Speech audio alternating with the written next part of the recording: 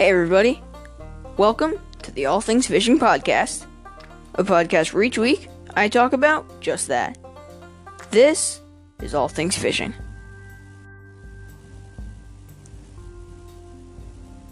Hey everybody, I'm excited to be recording the 10th episode of the All Things Fishing Podcast this week. That's right, episode 10 episodes of All Things Fishing. I'm pretty excited. I know it's not a whole lot of episodes, but this is a pretty good start to the show. So this week, I just want to talk a bit about different types of line. So there's 5 types of line that have been used, one of which I'm not even sure you can buy anymore. So there's fluorocarbon, monofilament, and braided. So those 3 are the 3 main ones that are currently being used quite a bit. Then there's lead core, which is still used a good bit for offshore trolling, and Dracon, which I'm not even sure you can buy anymore.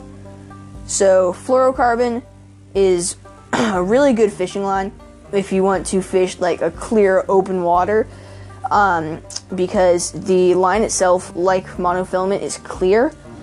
It is a bit more expensive than monofilament, just because of the materials it takes to make it, I guess. I don't really use this type of line because of how expensive it is. It is a good line though. I know it holds knots together really well, but yeah. Next up is monofilament. So monofilament is the most common type of line, I'd say. It is just as strong as fluorocarbon.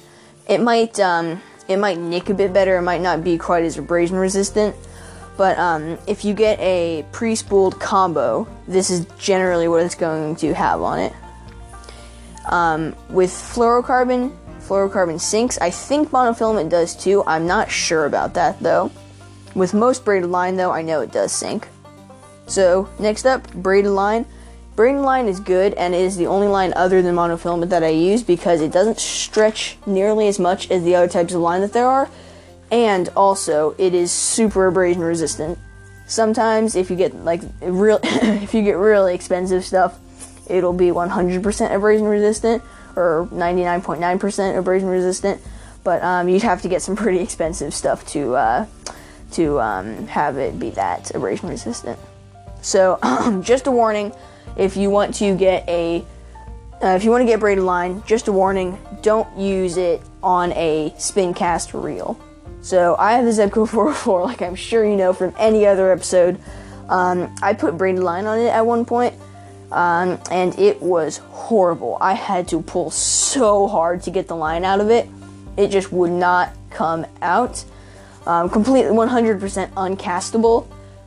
It was useless. And I don't know if that was just the Zebco 404 I use, or it was just the Spiderwire 20-pound braid that I use. I don't know if it was just those two specific lines and rod reel, but yeah. Next up is lead core.